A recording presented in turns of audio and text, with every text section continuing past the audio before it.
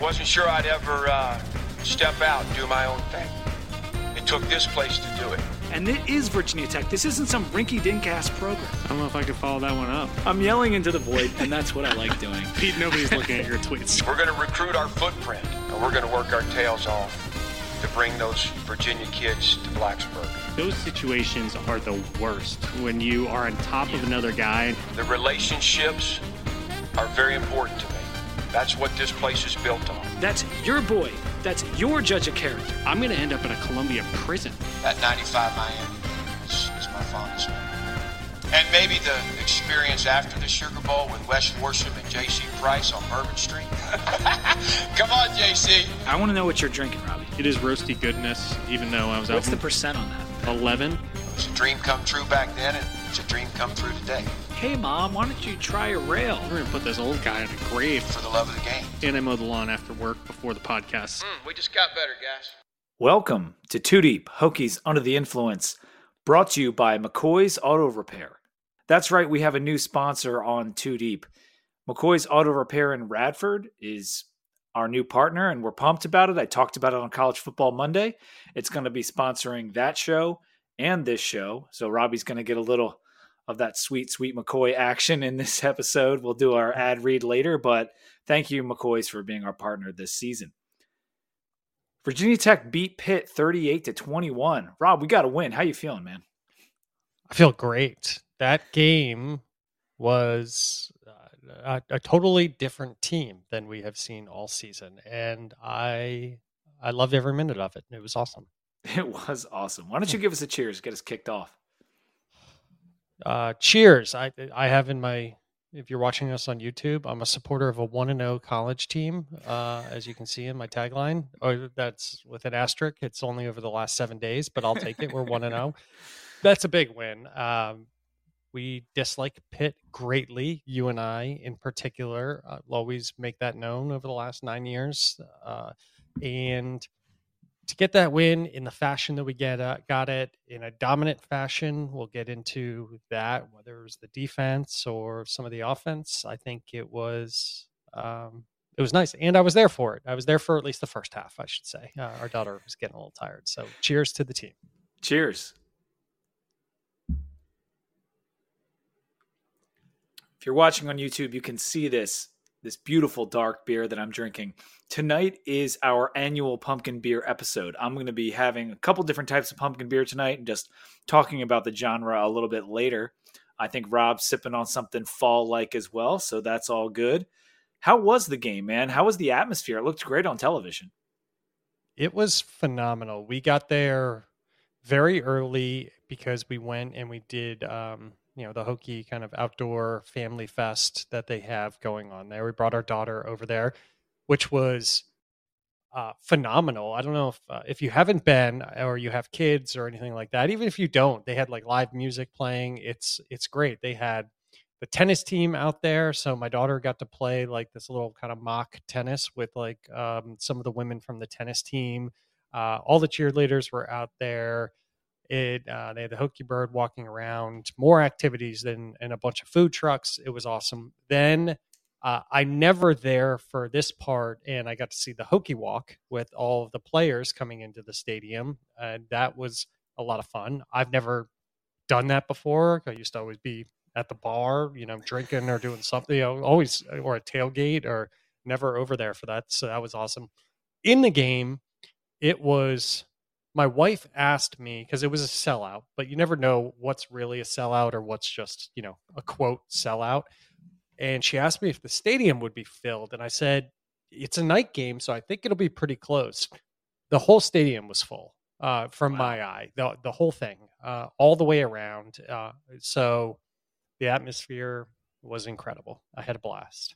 It looked really good on television, as I said, and it seemed loud, super loud. And so our fans they impressed me so much.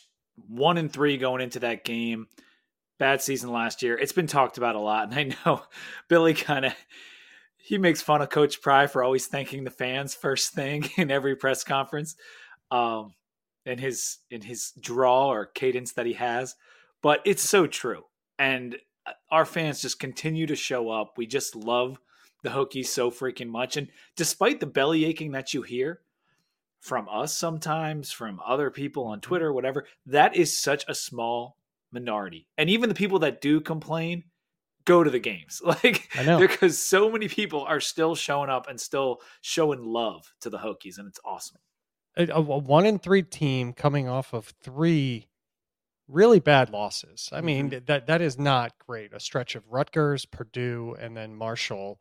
And for the whole stadium to be filled, that's incredible. That sings back to the days where we had the sellout streak and stuff like that. I was pretty blown away. I did not expect it to be full. I was hoping it would be, but I wasn't expecting it to be. I also didn't expect the whiteout to look as good as it did, because we haven't really done the whiteout at night ever before, not that I can recall.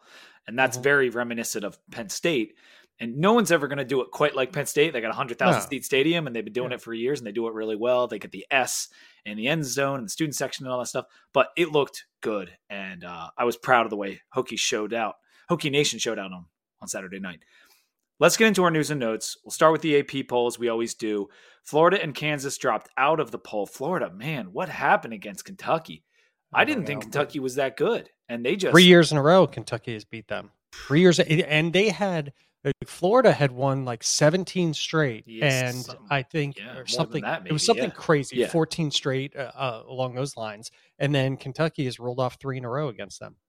So now Kentucky and Louisville hop into the rankings. So that makes 5 ACC teams now ranked, because Duke stayed in. Utah dropped 8 spots to number 18.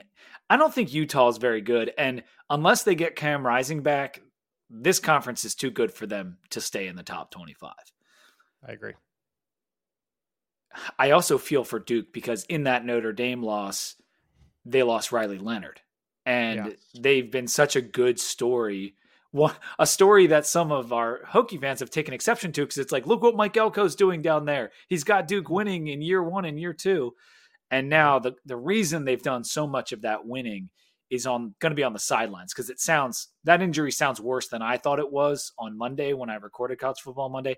I don't think he's going to be back in time for the FSU game. I hope that he is, but that's in just a couple weeks here. So LSU dropped 10 spots. Did you catch any of the LSU Ole Miss game? I guess you were out and about all day. So we took our daughter out to grab some food and stuff, and then we were getting ice cream, all sorts of stuff. So I did not get to catch a lot of football. It was, quite frankly, I only caught it on my phone at the wedding. I was kind of doing some sneaks, under the table.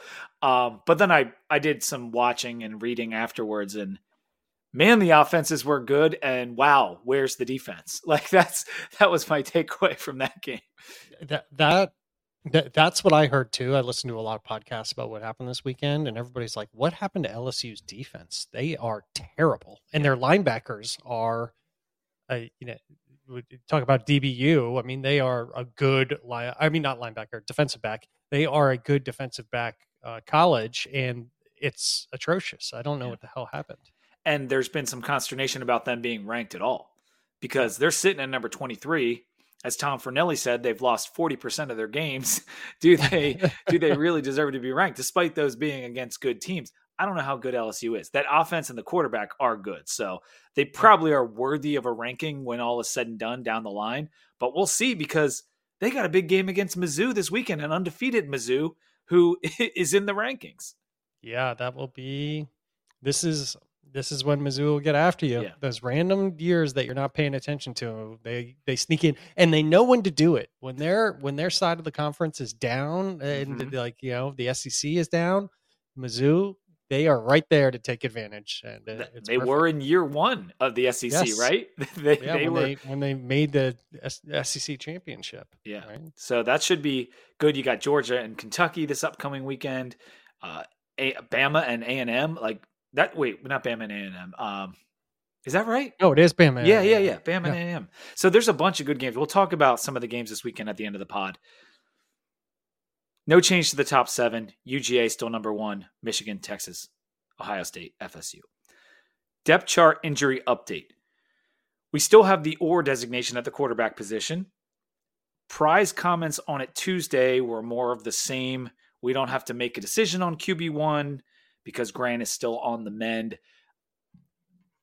only reason I take exception to that, and I know it's probably not a big deal, and I fully know that. I just kind of wanted Chiron to be rewarded for the performance he just put out there on the field with he's our QB1. Yes, I agree. That seems like the least that you could do for a guy that just scored 5 touchdowns for you. 5. This is one of the worst offenses that Virginia Tech has ever put out on the field. And then we come off a week where he puts up 5 touchdowns. And you think you would give him maybe the nod. And I understand Grant's coming off the injury, and I don't think he wants to set a precedent that you lose your starting job from an injury. So as soon as Grant's healthy, which should be relatively soon, I think they'll make the announcement then. But I don't think Grant is going to be starting the game unless Chiron himself gets injured. Would you agree? Let's hope not. Yeah. Let's really hope not. Other injuries. Nazir People still working his way back. He was dressed for the game. He didn't play, but he was back as a full participant in practice. He wasn't with the ones. The ones were Stroman and Phillips, which Phillips was another guy that was banged up. So we're getting healthier. Like, it does seem like we're getting healthier, and we might be our healthiest when we go into FSU because Braylon Moore was back with the ones at practice. Jalen Jones still dealing with something. We'll see what happens with him. But Lane looks significantly more like himself in the game. We saw that on that touchdown. So it's nice to be getting more healthy. And we saw a team that looked a bit like a different team at a better stage of health. That might have had something to do with the opponent, and we'll get into that. But it's nice to be getting more healthy in this season. Agreed. Hokie Hoops landed a huge commitment. We got to mention this before we get back to football because we got a 4-star for the 2024 class committed center Ryan Jones. He's the number 67 ranked recruit in the composite for 2024, 0.97. That makes him the 4th highest recruit we've ever gotten since these rankings went into inception. And he replaced Rodney Rice on that list. So now we're going to have our 4th and 5th highest recruits ever on this upcoming team, I guess, next year, 2024. But huge to get a big man, the number 12 center in the country, 6'8". Yes. I love it. Had tons of offers, UF, A&M, Illinois, LSU, Xavier. Like, these are good basketball schools. So I'm jacked up about this, and we have some serious basketball content coming at you. I was talking to Robbie a little bit about this earlier. I'm not gonna blow the secret or anything, but we're gonna have some really good basketball coverage with us and the Suns going forward here. It's gonna be a fun season. Yes, I would agree. CFB Monday. Mondays at 9 a.m. I was back this week, fresh off the wedding. I didn't know if I was going to be able to record, but I did put something out there, covered VT, covered a bunch of other things. It was a good show. Next week, we'll have a guest. Colby Dant from the College Experience podcast is going to be joining me. That's the Sports Gambling Podcast Network. They put out a lot of good stuff, both pro and college, but Colby does the vast majority of their college coverage. And he's an old friend of Robbie's, in fact, right? Yeah, we went to high school together. He stayed on my couch at Virginia Tech for about a semester while he was actually filming. He was big. He lives out in California now, but he was doing some filmmaking at the time, and he was filming something for National Geographic, I think, at the time. He was sleeping on my couch, so that was awesome. But Colby is a monster. This guy watches. Pete and I always joke how he has the time to watch as many games and know about as many teams. And we're not talking about just like Power 5. Mm-hmm. We're talking Power 5, Group of 5, FCS, you name it. And Colby is putting picks out there for all of this. And he's good. And he's hilarious, which is awesome too. Yeah, he moved out to LA. He was in the stand-up comedian game. You mentioned about filmmaking. Yeah. He's had his hand in a lot of things. One thing he's awesome at is handicapping games. He enters a lot of these contests, and the reason the guy has a betting podcast is because he's a killer handicapper. He wins a lot of these contests. And so we're going to have him on the show. I want to ask him about the Sun Belt, because the Sun Belt's been a wild conference, and it's something that's harder for people like me and you to track. And so he's the perfect person to have on, talk about that, talk about the next week's games, maybe some of his favorite plays. I think you might be joining us too. We'll have to wait on that. Are you gonna come on the show? I'm gonna. I gotta say what's up to Colby. So. Nice. So next Monday 9 a.m. catch that. It's gonna be a really fun episode. Pick'em leaders K Smith and the Bottom Dwellers are in first place at 31-19. Good job, you guys. We got 6 more teams at 30-20. So a lot of good teams performing right now. I had my best week. I went 7 out of 10 this past week. So wow, nice. I'm still towards the bottom, but I'm trying to get my way back up. I am towards the bottom. I think I'm 20 for 20 and 28 or something like that. Does that seem right? Yeah, we're pretty close to each other, I think. Yeah, that sounds about right. We're both terrible. All right, the game recap. There were 2 quick scores by both teams to start the game, and Hasselback even made a joke on the broadcast, like, just like we talked about, explosive offenses. I actually really enjoy Hasselback on a call. He does a pretty good job, and he does a lot of ACC games, so we hear him a lot. A lot of them. But we put up 2 more touchdowns in the second quarter. We separated a little bit, up 21-7 at the half. But then the fear kicked in because Pitt scored 2 quick touchdowns, one on a pass, another bust, and then a defensive touchdown on a fumble by Drones. They were only 40 seconds apart. So all of a sudden, it's like everyone got real tight. But late in the third, Drones hit a wide open Jalen Lane. That was clutch. Got that TD there. We added the field goal. Hokies win 38-21. But it's the favorite part of the pod, the calls.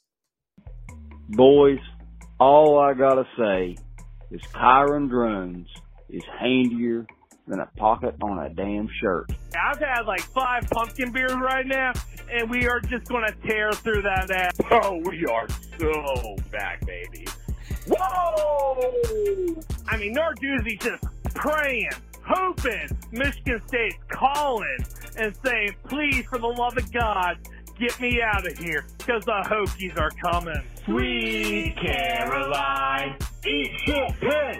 Go Hokies. Let me tell you something, brother. What you gonna do, Narduzzi, dude, when Hokie Nation runs wild on you, brother? Man, I really think Kyron Drones is him.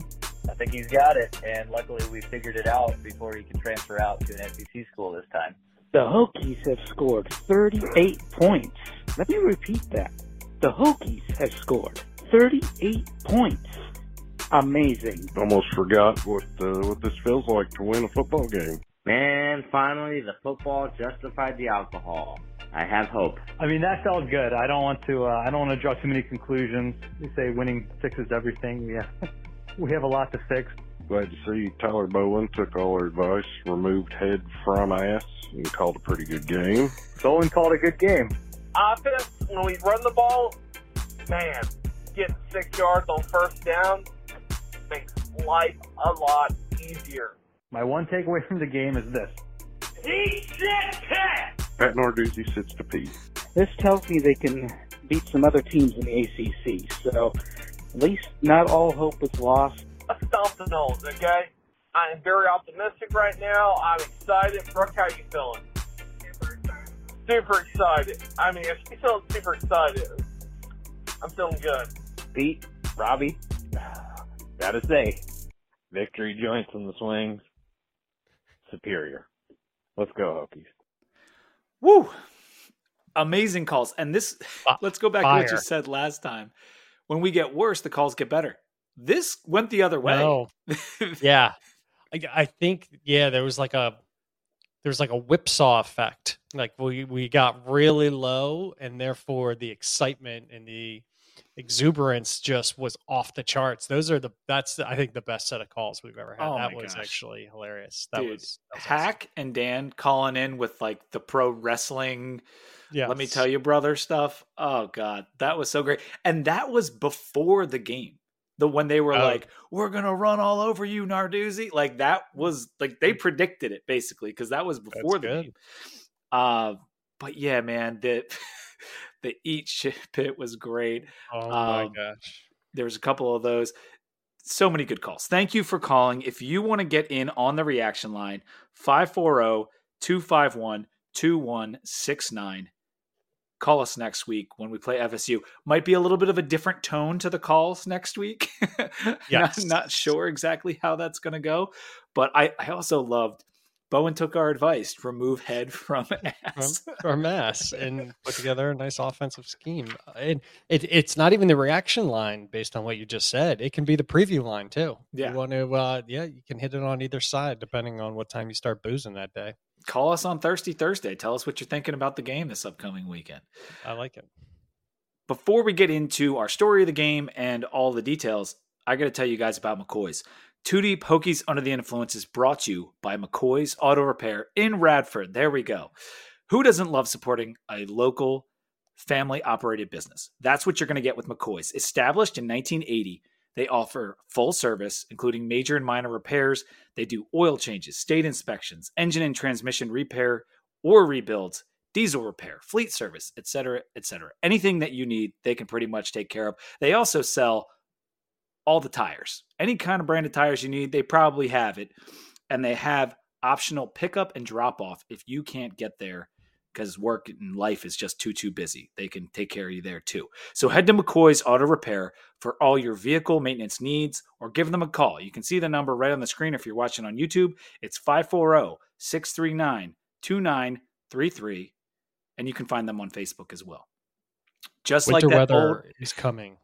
So get your car taken care of before the winter weather. Get those oil changes done, the state inspections. You don't want to get a ticket. And just like that old Hokie buddy of yours, McCoy's is a name you can trust. Story of the game, Rob. What was your story? So many of them. Gap fitting by the linebackers, Kyron Drones, doing verbatim exactly what you and I have been talking about for 2 episodes, I think now, at length, if not more. So those are the 2 stories. There's probably more. Offensive line played better, not great, but they played much better in this game. So maybe 3. I'll stick with 3. Yeah, I mean it's Drones 1, and then the D only giving up 38 rush yards. Those like that, because those 2 areas are what Pry was preaching. Play defense, dynamic quarterback, run game. That's what we got. And finally, they gave the ball to Tootin, and they kept giving the ball to Tootin. He's our best player. Maybe not the most important because Drones is the most important, but he's our best player. 28 touches for him. Malachi got in there. 140 plus yards for Tootin. So many broken tackles. I mean, we had 12 tackles for loss against us. And without Tootin and Drones breaking tackles, it could have been 15, 18. Could have been way more than that. Yes, I agree. And he showed up in a big way at 24, carries 110 on the ground. Then he was also a weapon, caught a touchdown. It was just, he had himself a day. And Malachi came in, put together another 40 yards or so on the ground. And those guys played their ass off. Yeah. Like you said, it could have, there were some chances that if they didn't scramble or find good holes or make somebody miss, that it could have been more TFLs against us, but they made it happen. What was nice in this game is we had a plan to run the football, but it wasn't just right up the middle. It was tosses and sweeps. And right in the first drive, we saw them doing the pitches, little triple option, little toss to the side here and there. Sometimes they ran to the boundary a little too often, but they stuck with the plan. They didn't go away from it and make Kyron throw 35 times like we saw at Marshall. 59 rushes in this game. And even though we had all those tackles for loss, they stuck with it. Yes. The lead helps. Yes, it does. But I was just shocked that this offense looked completely different to me. And it looked really nice. So Kyron would do a keeper, to the right-hand side, and then that would keep the defense honest. And then that would set up like a counter that he would make on another play. And then that would set up Tootin to have a nice run because they were looking at and had to be honest with Kyron Drones' ability to run. And then we complemented that with some nice passes. It was all the facets that you want to see. Using his legs, once they kind of bit on that, using the rushing. And once they bid on those two things, then we were using the pass appropriately. It's exactly what you love to see. It was beautiful. It really was. And then they worked in some of those rollouts as well. Yep. And Chiron has been pretty excellent throwing the ball on the run. Like it's absolutely a skill that he has. 400 yards of offense, more than 400 yards of offense. It was 427 to be exact. Only the third time we've done that under Pry. I mentioned that on Monday. 199 yards rushing, highest under Pry, highest scoring game under Pry. So you can see this was a bit of a coming out party for our offense. That's right. And the other thing Chiron does that I like is he's very decisive to throw it out of bounds. He doesn't, if he does, he knows he's not at the stage to do kind of crazy stuff. And when you see him, he's very quick to know that he's in danger and he'll throw it out of bounds and he'll get rid of it. And then he'll wait for the next play, see what he could do. And I appreciate that. Mitigating the damage sometimes is equally as important, if not more important than, what you do on the offense, because, an interception here or there and this game goes very differently. It's so true, man. Knowing when to fold them, right? And it's absolutely a skill.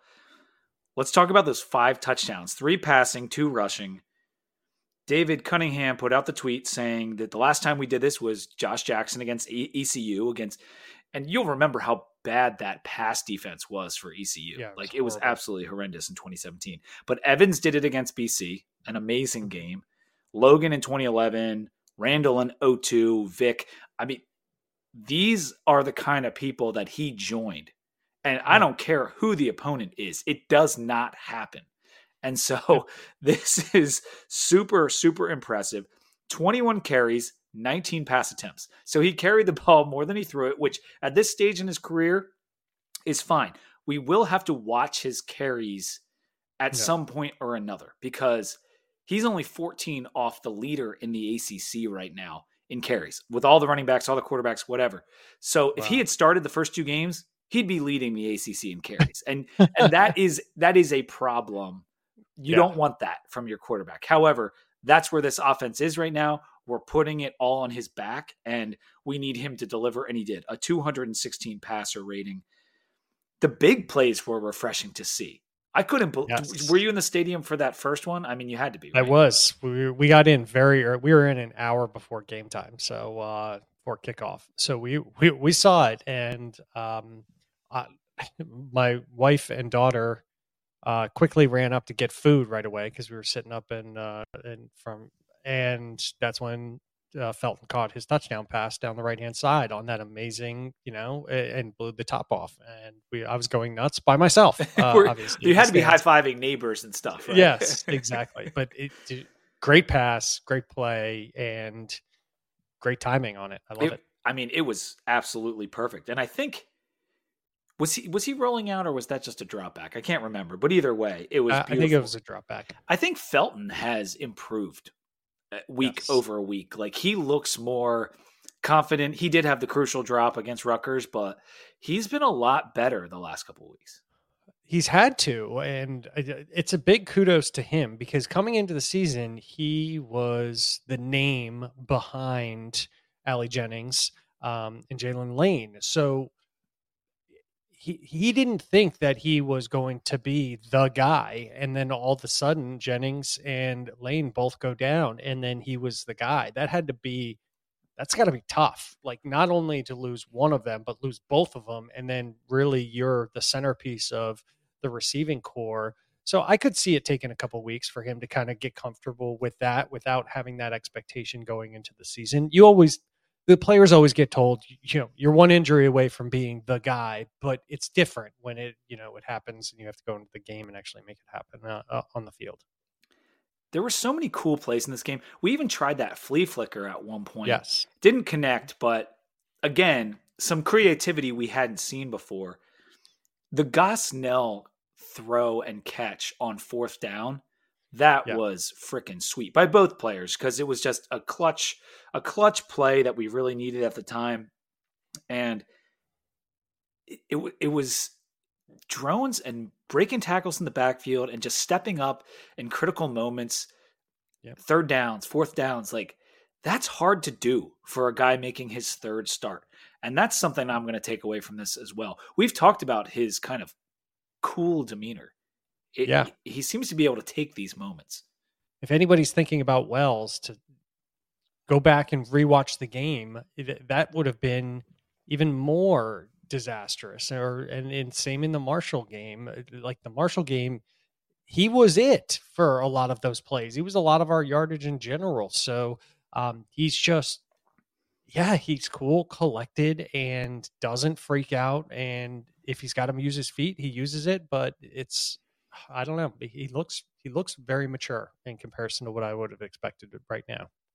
I also just want to let you know, I hadn't heard him talk so much. Like, he's been in a couple press conferences, but we haven't heard a ton of what Kyron Drones has to say. Gramlich and McLean had him do an interview this week, and it was really cool. They talked about Kyron's dad and how he was his coach, and how Kyron's grandfather was his dad's coach, and Texas football legend. It was a cool thing because I got to learn a little bit more about Kyron and see how he talks, and he explained kind of how the quarterback battle went down and stuff. So it's a worthwhile interview if you guys want to look that up. Some other takeaways. Pitt is not a good team. However, they were doing really well against the rush prior to this game. And so all the Pitt stinks. They were 1-3. Now they're 1-4. They're not good. That defense had a good playing D-line that had a number of sacks. They had been stuffing the run against UNC and Cincinnati and at least one, West Virginia. Yep. And so for us to do this, maybe we played over our skis a bit, but I don't care. Like, Pitt has done this to us so many times. Yes. Yeah. The script got flipped. That's for sure. I don't think they're as bad as their record implies either, from what I saw. And nobody's been able to have that much success in the run game against them so far this season, which is a great sign because we were having a lot of trouble in the run game. That is not what we thought.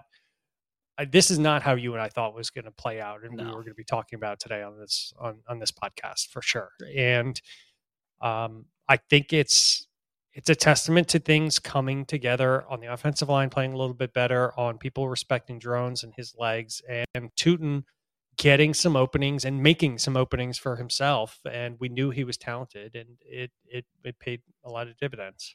It sure did. And we out first down Pitt 25-9. The time of possession was 38-22. We dominated this game. And if Drones doesn't have the fumble, and that is something that he's going to have to clean up going forward. That's 3 straight games where he's hurt us with a fumble. But this game, it wasn't close. I've talked about how Purdue and Marshall weren't as close as the final score in a bad way. This was not as close as the final score in a good way for the Hokies. I mean, we won by 17, and it could have easily been 21 or 24 or whatever. So I was blown away at how well we performed. To give up only 9 first downs, we held Pitt to 2 of 10.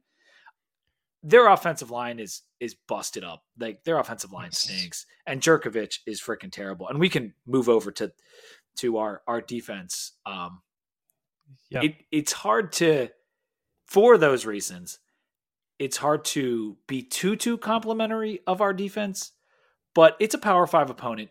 It's Pitt, and hell, man, our rush defense has been terrible, and we were all waiting for Pitt to have the Abanaconda game again, and they didn't do it. We didn't let them do it, and I thought that was great.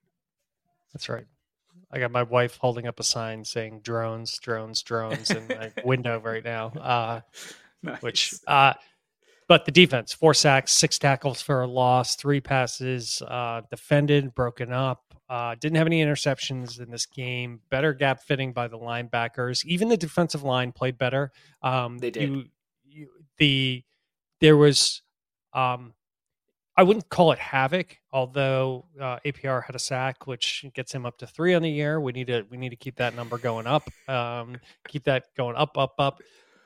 But it was better contained, and it was better handling the offensive line, and it looked a lot better there.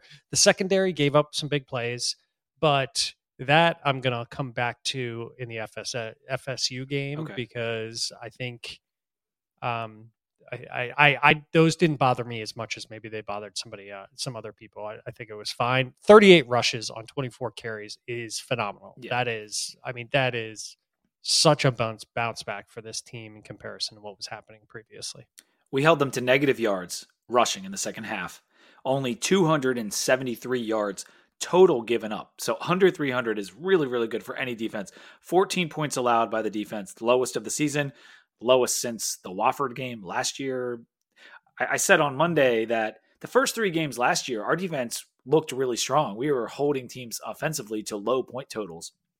But we were back to that in this game. And it was so bad, in fact, that today they got the announcement that Jerkovic is moving to second string over at Pitt. That's the rumor. So we knocked him out of the starting spot, which is pretty sweet. I said they were 2 of 10 on third down, including that big one in the first quarter where we stuffed them on 3rd and 2, and they tried to get us to jump. Couple, the big bust, you said you're going to go back to that later. I thought the DL did look a lot better. 4 sacks.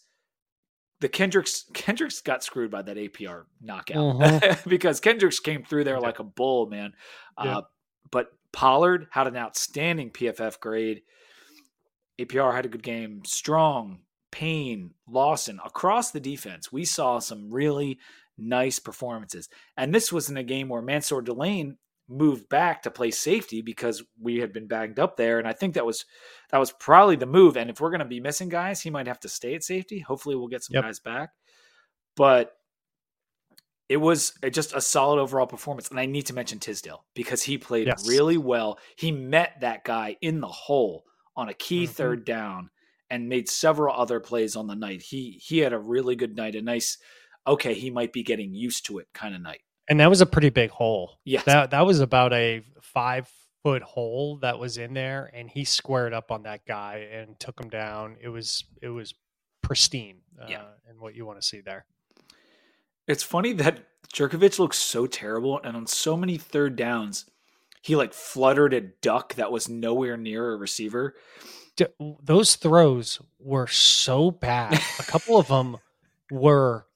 Watching it in the stadium was horrendous how bad. Seeing it coming, and the Pitt offense was coming towards us, and one of his throws was arguably the worst throw I've ever seen a quarterback make. It was trying to go to a wide receiver, and he threw that line bullet duck over to the right into the ground, and I was I didn't know whether they were going to call intentional grounding on it, but it was a real pass. He was trying to pass it. Yeah, right. And so, I guess if you're just bad, they can't call intentional grounding. They couldn't call intentional grounding. It was unbelievable. I've never seen anything like it. The weirdest quirk of the night was that he actually had his best passing night of the year. Most yards, highest passer rating, because of the 2 plays, one of which was a screenplay, but whatever.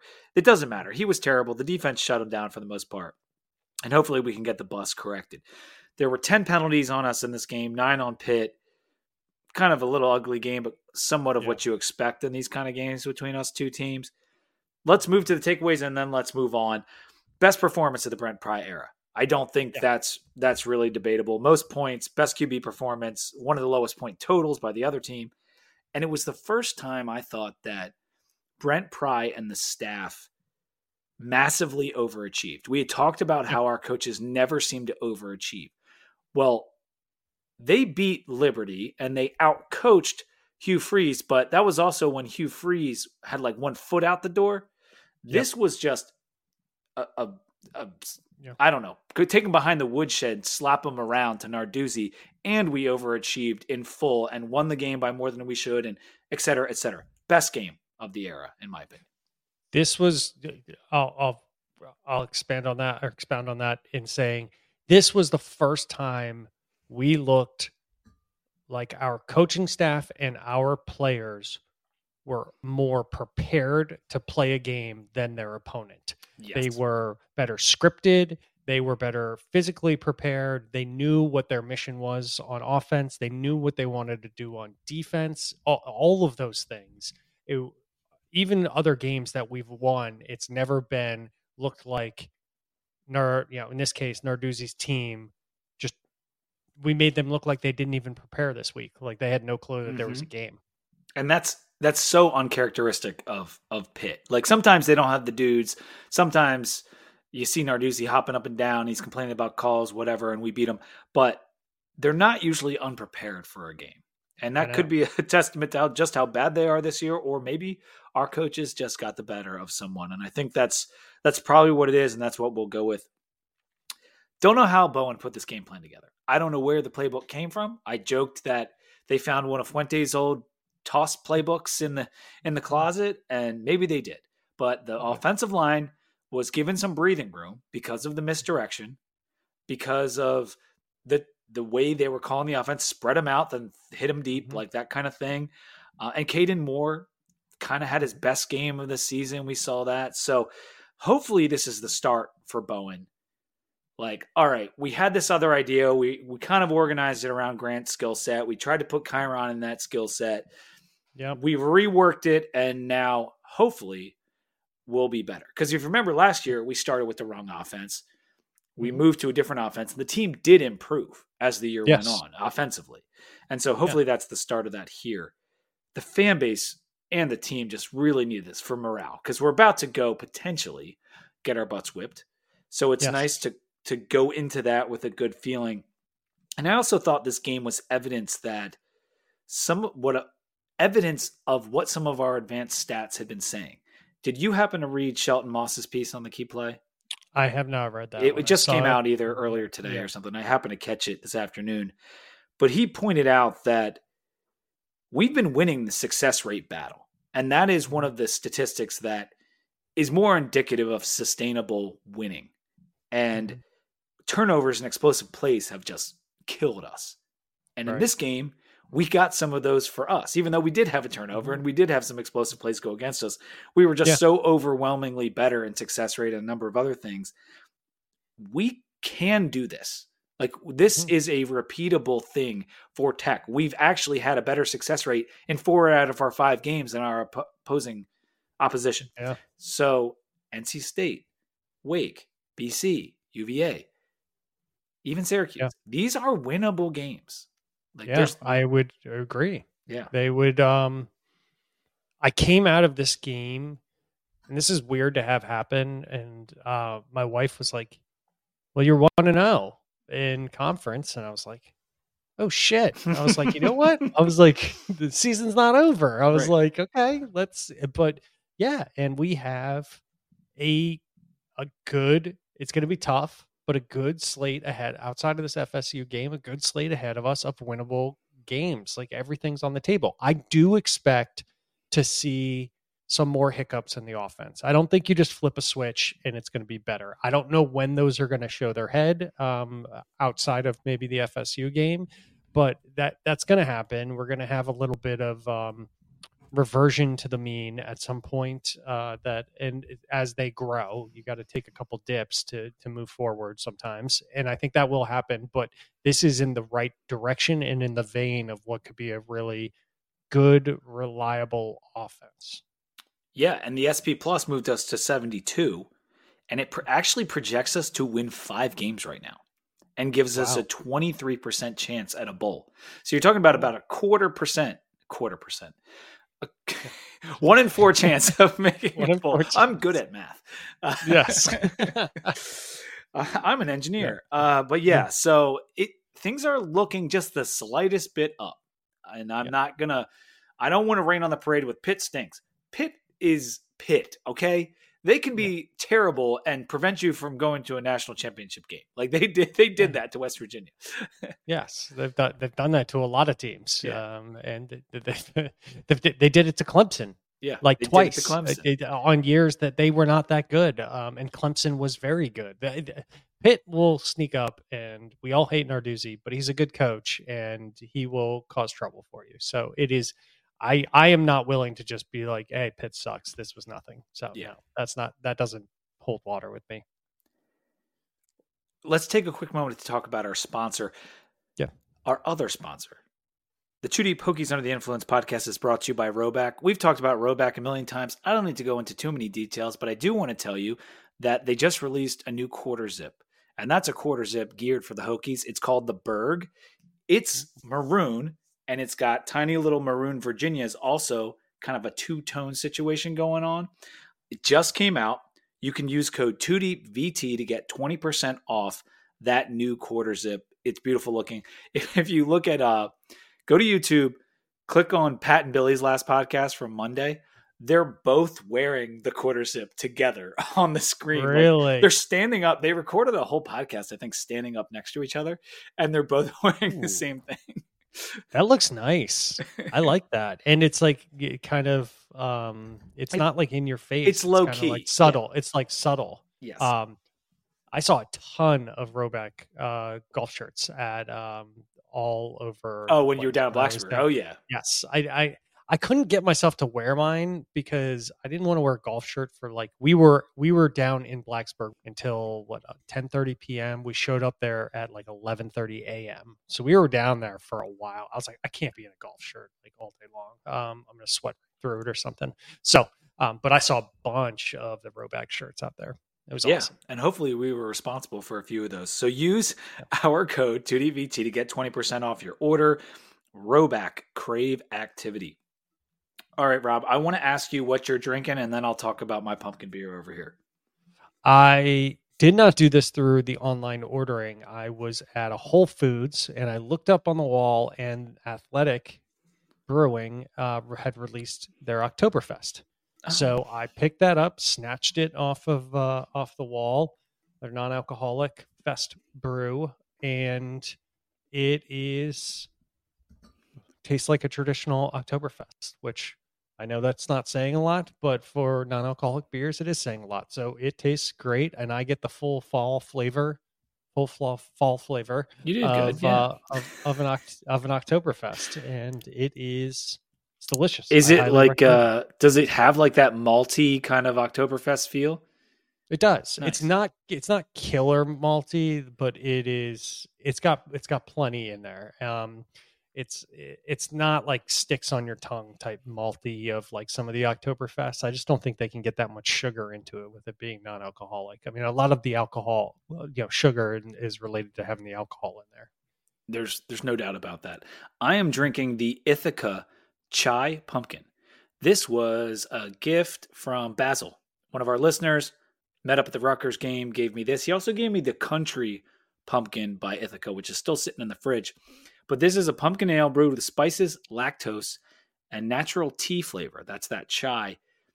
That's what you're talking about. That sugar, like that's what the lactose is in this one. It brings a sugary burst. It's not too much, but the tea kind of mellows it out. And it's not a heavy tea flavor. Until I read that, obviously I saw chai, but like now I kind of taste just a little bit of the tea, but it kind of evens out the sugar.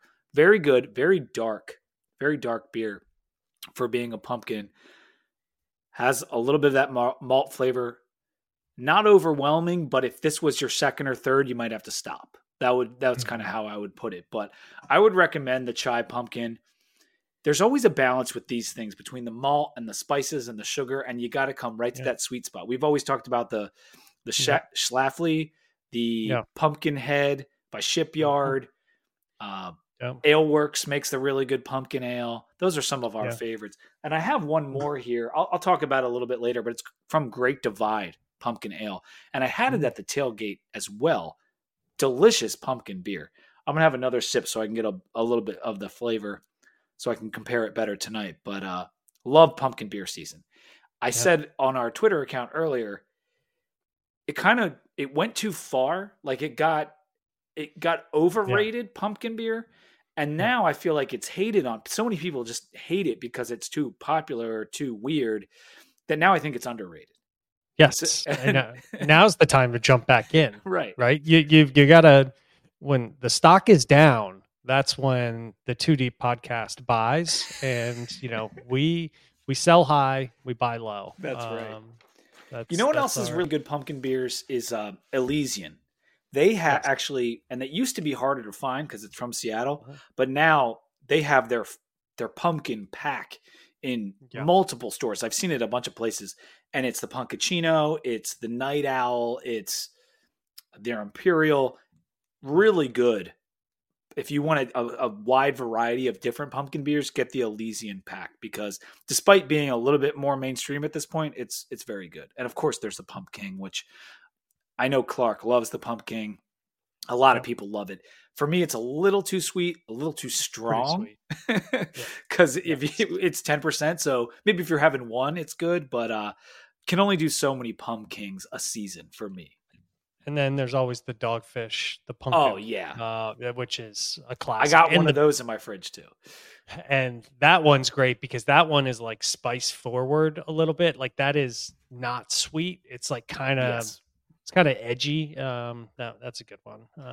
And it varies just a little bit each year, but I swear the pumpkin, that's the Dogfish one, it gets better. I feel like every year they've brewed it, it's gotten a little bit better. Like so I'm looking forward to having that one this year as well.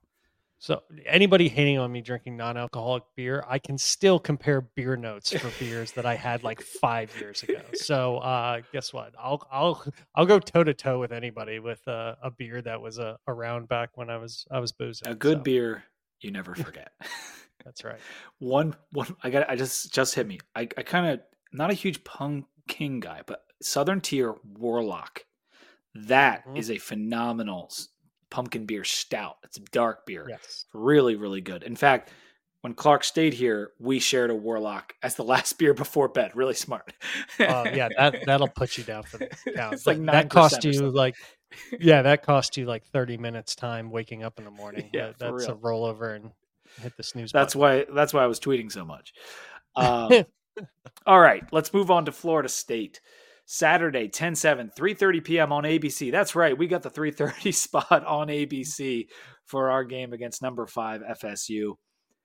This is a good team. They've had 2 good wins. They beat LSU. They beat Clemson in a wild game I watched at Robbie's house. And they're coached by Mike Norvell, who is 22-16 over 4 seasons. It was a slow burn for him and the Seminoles these last few years. It was. And it was a slow burn. But they've righted the offensive line and all the druthers that they were having for a while, and they are. If you don't look at the scores, they are rolling right now. Let's put it that way. They're coming off a bye. They had just won 4 in a row, like you said. They did have a sleepy night up in Chestnut Hill with BC, which was a little bit dangerous, but they pulled out the W. A win's a win, and it all starts with the man under center in Jordan Travis. Yeah. So number 10 nationally in QBR, I want to say. That's good. He finished last year at number 7. So he's still performing at a very high level this year. He's actually tied with Drake May in QBR at 86.0. This is a dangerous offense to the point that I think when they play at their ceiling, they're probably the best offense in the country. But that ceiling only hits for like brief spurts in a game, at least so far against some of these better opponents. Is that how you'd kind of characterize it? Yes, and that's really because the rush has been a lot tamer than most people expected going into the year, with the athletes that they have, the offensive line that they have, the tight end strength that they have for blocking, things like along. So the strength has been the passing for them, which we also anticipated, but people thought it was going to be very potent on both facets of the game. Right. And thus far, I will caveat thus far, because who knows what's going to happen in this game against Virginia Tech. It has not come out to be what it is. Trey Benson has been good, but not great. He's got 40 carries for under 200 yards and 4 touchdowns, I think, on the ground, which is not what people were anticipating. And they've really relied on Jordan Travis through the air. Johnny Wilson and Cohen Coleman are their dangerous wide receivers. They also have the tight end that's very good, the big dude. And I'm blanking on his name. Bell. They have 2 tight ends. It's Bell, 2 tight ends. that transfer, and then Morlock. Morlock is really good too. And so when you put in Wilson and Coleman, I mean, Coleman's the guy that caught the overtime touchdown against Clemson and just made an amazing play. He is so good. Another transfer. And this is what FSU did. They went out and they got these transfers to add to an already stacked team. And you're not seeing it in the run game. They had Benson last year, and he had almost 1,000 yards, good back. but they have struggled to run the football, as you indicated. Against LSU and against Clemson, there were these lulls in offense where they couldn't get anything going, including the run game. That may change when they play some lesser opponents. And they did play Southern Miss, and they did play BC. And BC could have won. I mean, I know they came back late, but that was a 2-point game. And so that kind of shows you if FSU isn't in the right frame of mind, they can be had. If a team like BC can come that close, I don't care about Sleepy Chestnut Hill. I understand it's an advantage for them. It works for them. But like, it does show you the basement for FSU. Yes. And I think that is the basement for FSU to achieve, because we'll hit on FSU's defense in a minute, to achieve that basement for them on offense. My thought on that is I want to see what we just did against Pitt, against FSU. So I said I was going to come back to kind of some of the explosive plays that they have. I think let's keep them one-dimensional the way that they have been. Let's sell out against the run. Let's force Jordan Travis to throw. I know that's dangerous. I know he's a great passer. I know, and we're going to give up some explosive plays. That's going to happen. It happened against Pitt. You can still survive that game, and at least that gives you an avenue to potentially keep it close. I'm advocating for something strange here, and it's the opposite of what people know. I'm advocating for a break but don't bend defense, and usually it's bend but don't break. I'm fine giving up some of the big explosive plays if on what you see in the run game, which is kind of consistent chunks of like 5 yards, 6 yards. That's really when you start getting the shit kicked out of you, when it's just like people controlling the game. If we could do what we just did against, and that's what Pitt was, right? Like they had a couple big explosive, a 61-yard play, anyway, it was 62 huge plays. One was 60 and one was 50 yards. That's fine. It didn't cost us the game, right? Give up some of the big stuff. It's going to happen. There's going to be a breakdown. They have great wide receivers. They have great tight ends. But if we can contain the bread and butter, then I think that gives us a best shot of keeping this game, from getting out of hand or potentially making it a little bit close. I agree with you because Travis isn't putting up crazy numbers through the air. And again, we're talking about 4 points of data, and 2 of them were against very good teams. Nevertheless, he is a dynamic quarterback that relies on both avenues to really do his damage. He's only throwing for about 250 yards a game. Like that's not crazy. And we do have good corners. And if we get a safety back, then you can put Mansour back at corner and you can help nullify some of the situation they got going on at wide receiver. So I agree with the mentality in general. Make them as one-dimensional as you can. Jordan Travis also isn't 100% from what we hear. Yeah. And there was talk about them maybe even sitting him for this game. I don't think that would be wise. I know like they could probably win the game without him, but like if I was an FSU fan, I would be a little bit nervous about that proposition. I don't think just because of the Pitt game, like it shows them we're not just the straight up walkover that we've kind of been looking like. I would say. Yeah. And Jordan Travis, his stats are good, right? He's got over 1,000 yards. He has 10 TDs and he has only 1 interception. Everybody gravitates to those numbers, but there's an overlooked number in here. He's only got a 60% completion percentage on the year. That's low for how good, or at least how perceived he is right now amongst the quarterbacks in the nation. And that's good. That's not great. I mean, to be like an elite quarterback these days, you want to be mid 60s to high 60s.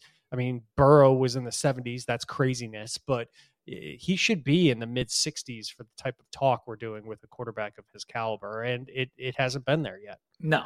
He's playing well. The team is playing well, but they haven't gotten to Death Star status, as I said, yes, about like correct. the way Oklahoma has been playing this year, save for the Cincinnati game, the way that Georgia played the last couple years. Like they haven't quite gotten to that level, despite being in my playoff four, being a tremendous team. They might win a lot of their games. They might beat Duke by a couple touchdowns. They might win by a touchdown here. They're not going to be beating every single team by 40 points. I mean, we've already seen them go up against BC and win by 2. So, like, it's a good team. It may not be a great team. And they could still not be a great team and beat us by 3 touchdowns. I want to make that clear as well. That's right. Let's talk about their defense, because I think the last thing I didn't mention was just their offensive line, and it's been solid. We said that before the year. That's one thing that differentiated this Florida State team than the one that was ranked number 3 several years back, is that this offensive line is very good. 1 sack per game given up, 7th in fewest tackles for loss. As for the defense, it should be sick. Like, what they have talent-wise should be sick. They're 85th in yards per play right now. And they have played a very tough LSU offense. We think Clemson has come around and has a good offense. But again, not to the level that I was hoping for them to be when I picked them as part of my playoff teams before the year started. Yeah, we're playing around with a mousetrap or a loaded spring here, and I'm just hoping it doesn't go off in this game, because this defensive line was supposed to be nasty, and they have not been. And the linebackers have made up for a lot of that. They haven't given up tremendous run yards, but it's not really been because of the defensive line. It's been because their linebackers are so solid. Their linebackers are legit. The defensive line has been good, but it hasn't been, like, to your point, Death Star status. Their secondary is definitely legit. I mean, they have a ton of athletes on this defense. Let's be honest. And they could get after us in a lot of different ways. And we saw, it's like the offense, and I didn't mean to cut you off. We see the offense play kind of bad, like they're not doing anything, and all of a sudden they explode. And that's kind of what the defense does too. Remember the sack fumble against Clemson? Like, all of a sudden one of their athletes just makes a ridiculous play and the game is over. Like, and then it's done. And that's what they do. And they've got the corners, they've got the linebackers, they've got that defensive line with Jared Verse, Patrick Payton. Like, these guys are really, really good. And your thing that you said right away is, like, I hope they just don't explode or go off in this game, because one of these days it's going to click and they're going to just hold someone to 0 points. And our scoring streak could be over. I wouldn't want to play them like in the last 2 games of the season. Like, they're going to kick the shit out of somebody by the time it's still gelling for this team. And when it all comes together, I think it's going to be really dangerous, because their athletes are sick and they could do some really bad things to a team. And I'm hoping they are going to wait at least 1 more week before that starts to happen. I'm also hoping that Bowen finds a third playbook somewhere to figure out what the hell we're going to do with this front 7. That's the triple option. We're bringing out the triple option this week. CPJ, we got 2 running backs. We got Cairo, and we got 2 running backs. We can do this. A back, B back. Yeah, let's go. Facing a top 10 team on the road is never great, but if we can hang at all, I will be happy. I mean, a 2 touchdown loss, I'd be like, okay, did we have any injuries? No. Let's get back to Blacksburg and let's beat Wake. Like, that's how I'm going to take this game. Of course, there's a slight chance we could run well. Drones just has 30 carries, Logan Thomas style, and carries us to victory. It's college football. Anything can happen. But with our offensive line problems, I think it kind of caps the chances of an upset. Yeah. The chances of their defensive line choosing this game to just wreak havoc on our suspect offensive line, I'd say are like 75% chance that they just start to go ham and Drones is running for his life. Like, just screaming down. Like, did you watch any of the Giants Seahawks game or hear about it? No. The Seahawks had 11 sacks on Daniel Jones this past week. Oh gosh. Like, that's like what I see in my nightmares, right? Like, of what could happen this weekend. Yeah. Hopefully we do enough with the misdirection and the tossing and the pitching and the sweeping to not let that be the case. But our offensive line is going to be tested. Yes. Holding their wide receivers down, that's a possibility. We have that's our strongest position probably is DB, is especially if Peoples decides that he's well enough to play it. Pry was optimistic about that. But their tight end pass game, their run game, they can do some things. We're going to have to do what you said and play like we did last week against the run and take our chances with the secondary. Yeah, and take their chances. And if Jordan Travis comes out and he throws he comes away with an 80% completion percentage, 20% what he's been doing then we're going to get our asses kicked. Yeah. And that's the chance that you take. But if you make them two-dimensional and they get the run going, then you have nothing. Like if they get their run really humming, and in this game, we are going to be in for a really bad game. So you might as well take your shot, make him one-dimensional, let him throw it, and see. Maybe you get a couple picks. Like maybe he screws up. It's just an off night. I think that's your only way to take the chance on that. I'm with you. We need no turnovers. Like that's no matter what the score is. If we turn the ball over 2 or 3 times, like it's going to be a lot uglier than it should have been. So we got to make sure there's no fumbles by Kyron Jones in this one. Last I checked, the line was 25. No, it started at 25.5. That's what it is on the pick'em. Because VT actually made the ESPN pick'em this week for our group. But on Yahoo, or the last time I checked it was 23.5. So it's coming towards the Hokies. If that makes you feel better or worse, I don't know. It's still a 23-point spread. Is never what you want to see, but it's kind of what we expected in this one. We talked a little bit about the bowl eligibility. I was looking at the SP plus win probabilities. 68% for UVA.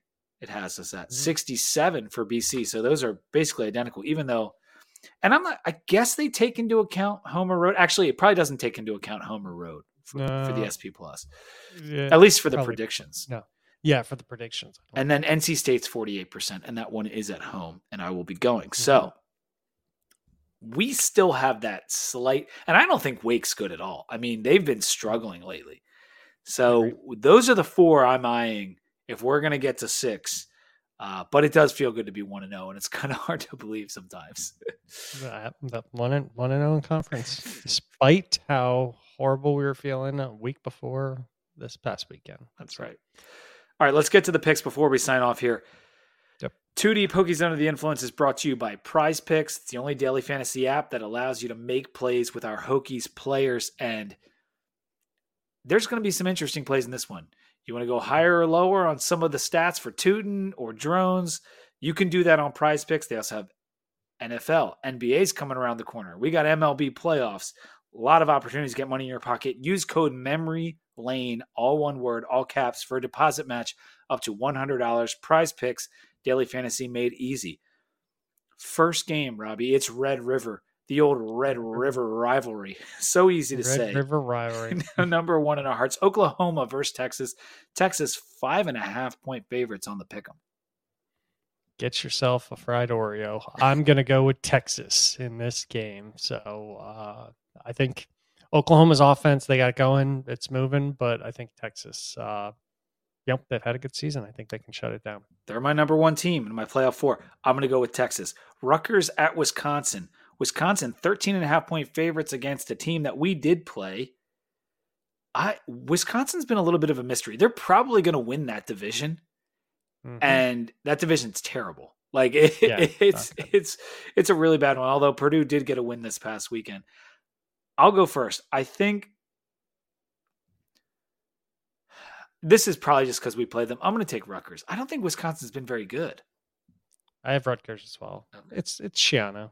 And I don't think there's enough respect going on that Rutgers name. I think that's a pretty good team. I'm not saying that because, we lost to them, but anyway. They got a good defense. That's a good defense. Yeah. They can keep it. This could be a running affair between the two teams. And if it turns into an old Wisconsin rush game and Rutgers and their rush, I think it could be, that usually means a relatively tight game versus something explosive through the air.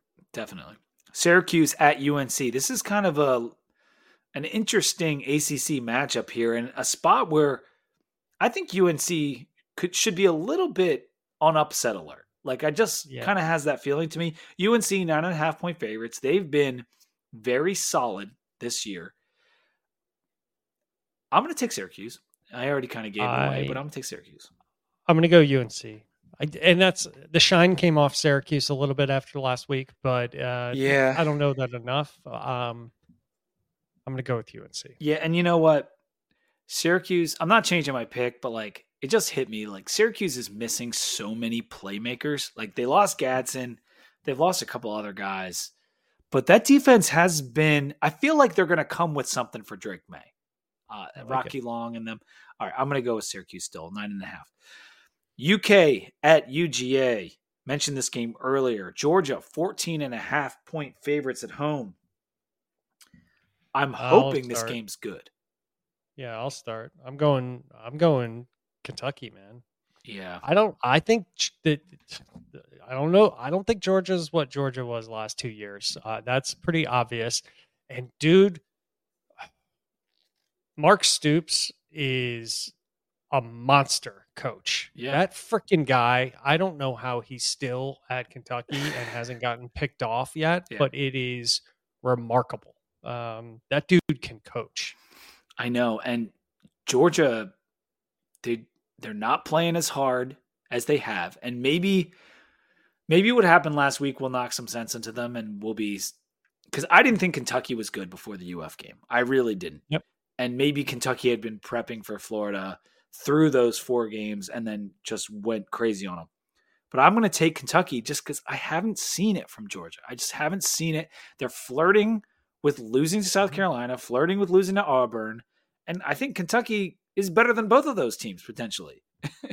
Yeah. And you got the hook, man, helping you out. And you got the hook. You got that 14.5. The little hook is looking nice. All right, last game, Georgia Tech at Miami. Georgia Tech, fresh off a loss to Bowling Green.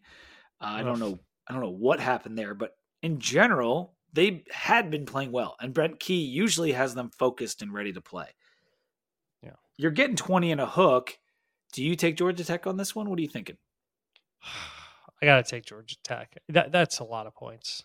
That's a lot. And you're going with like that. It's the whole bounce back effect. Like the worst thing that could happen to Miami is what Georgia Tech giving up 38 unanswered to Bowling Green last weekend. Yes, and it's Bowling Green, who's been a dumpster fire ever since a coach went there that shall not be named. But yeah, I think Miami's coming off a bye. They've looked really good, but I'm taking Georgia Tech too because it just there's something there. Yeah, there's something there. Taking GT. All right, something smells. That's gonna do it. I'm not. This is one of those games we've been prepped for it since the offseason. This was comfortable with losing. If we go down there, score a couple TDs, make it fun, I'll be happy. If we pull the upset, I'm going to lose my goddamn mind. Yeah, that would. FSU is going to lose their goddamn mind to losing. Yeah, if they lose to us again in Tallahassee, and did you see? You're not on Twitter anymore, but someone posted a picture of them in the black jerseys, and it's like, "Let's go black jerseys again." And like someone's like, "Are you crazy? Are you out of your mind?" Because that's what happened in 2018. Wait, what year was that?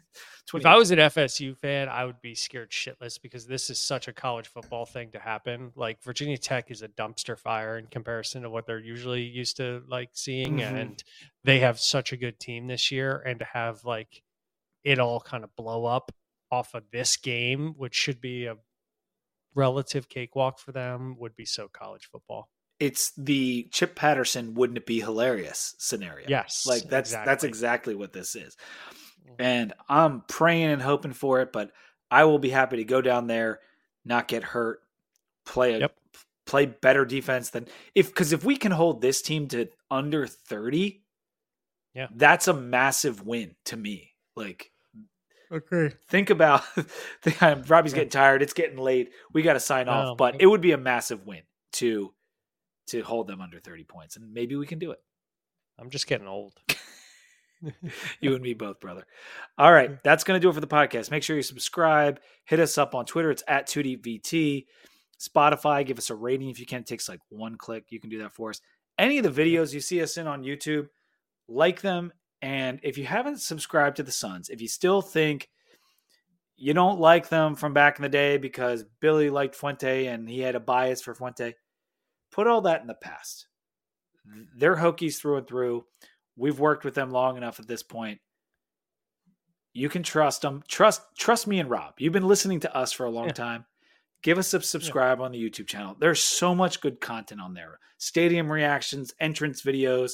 You'll see all the VT corner clips from College Football Monday. I post them. And one more thank you to McCoy's Auto for the sponsorship for the season and going into next season. We appreciate it. Till next time, go Hokies.